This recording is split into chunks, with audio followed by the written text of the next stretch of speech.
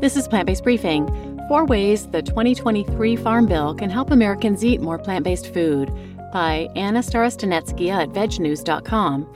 And I'm Marian Erickson, your host. This is the Plant-Based Podcast where I curate, get permission, and narrate a variety of articles on healthy, compassionate, and sustainable living every weekday. And Veg News is one of the organizations I'm thrilled to have permission to read from.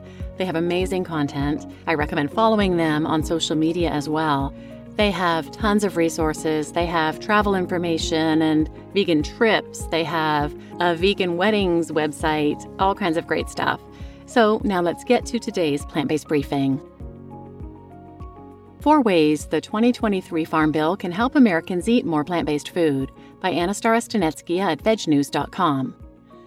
The upcoming 2023 Farm Bill presents an unprecedented opportunity to reshape the agricultural landscape in the United States, potentially allowing for more focus on plant-based foods. Policy serves as a blueprint that guides government actions, determining where investments should be funneled to achieve societal goals. And because traditional livestock and dairy have long dominated the Farm Bill's provisions, the government has heavily and disproportionately invested in these sectors over others. Just how much? A recent Stanford University analysis linked here found that the U.S. government has been funding animal products at a rate of 800 times greater than alternative proteins. Additionally, 190 times more lobbying money goes to animal source food products than their more sustainable alternatives. The plant-based foods industry is part of the sizable majority of American agriculture and food production that is underrepresented in government policies at both the federal and state levels. Beverly Paul, Plant-Based Food Association federal policy consultant, tells Veg News. However, changing consumer behaviors and environmental needs are putting more plant-forward provisions on the docket, which means that the forthcoming Farm Bill has the potential to shift focus to more sustainable plant-based food in at least 4 ways, thanks in part to the Peas, Legumes, and Nuts Today Act, or the PLANT Act. Number 1. Federal assistance for plant-based foods.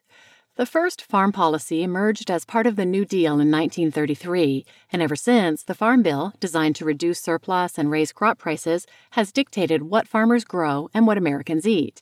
But so much has changed since then.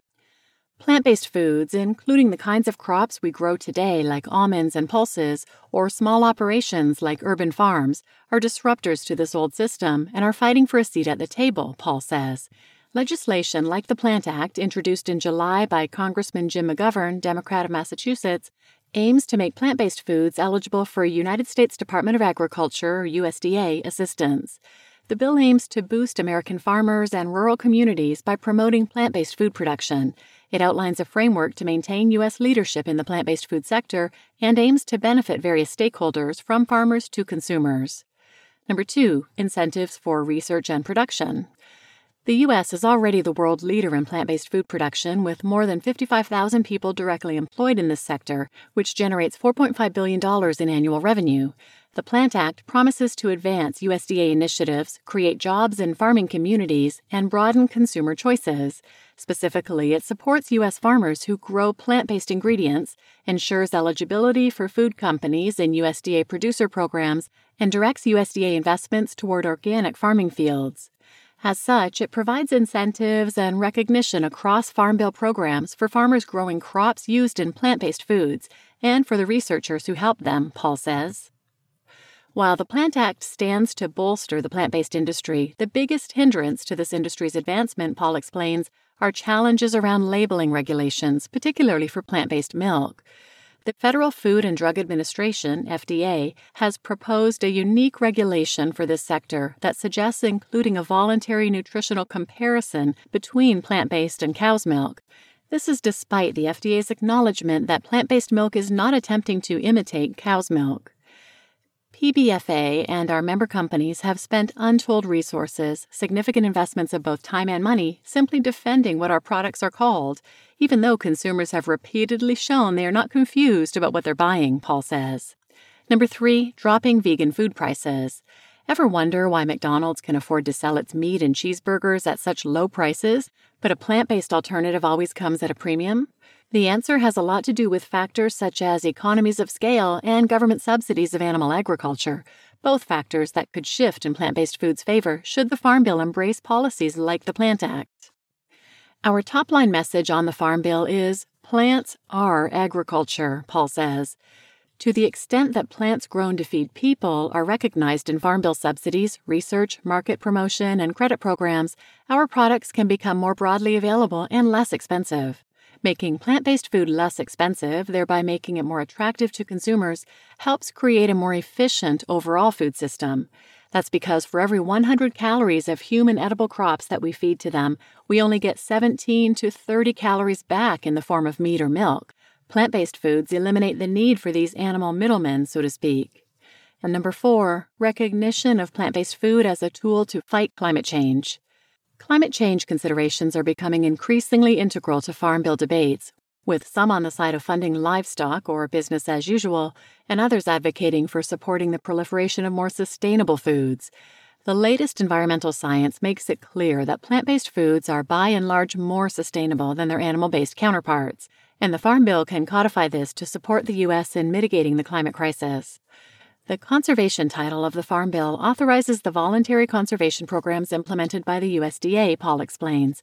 Conservation practices that provide support for crop diversification and organic transition help advance the plant-based sector while also providing critical climate benefits. Unfortunately, federal policy, as Paul points out, has encouraged conventional monoculture crop systems for decades. These incentives have propagated the unhealthy and pollution-producing food system we have today, Paul says. The USDA recently launched the Resilient Foods Infrastructure Program, RFSI, which allocates $420 million to state grants aimed at enhancing supply chain infrastructure for domestic food and farm businesses. The funding is exclusively for human food production. PBFA is actively engaging with all states and territories to include crops grown for the plant-based market in the RFSI grant program, seeing it as a first step toward broader progress. The health and environmental benefits of plant-based diets are undisputed. Eating primarily plant-based foods rich in fiber and essential nutrients is central to healthy and nutritious diets and is linked to lower rates of chronic diseases such as heart disease, cancer, and type 2 diabetes, Paul says. Of course, the Plant Act is just one piece of the package of legislation Congress will consider in finalizing the 2023 Farm Bill. Another is the Farm System Reform Act, FSRA, reintroduced by Senator Cory Booker, Democrat, New Jersey, as a measure centered around ending factory farming. As its September 30th deadline approaches, the focus will be on how lawmakers and interest groups negotiate to shape an agricultural policy fit for a changing world. You just listened to 4 Ways the 2023 Farm Bill Can Help Americans Eat More Plant-Based Food by Anastara Stanetskia at VegNews.com. And I'm your host, Marian Erickson. And for other relevant episodes, check out the previous 2. It's a 2-parter about farm subsidies. And at the end of the second one, I have some episodes linked there.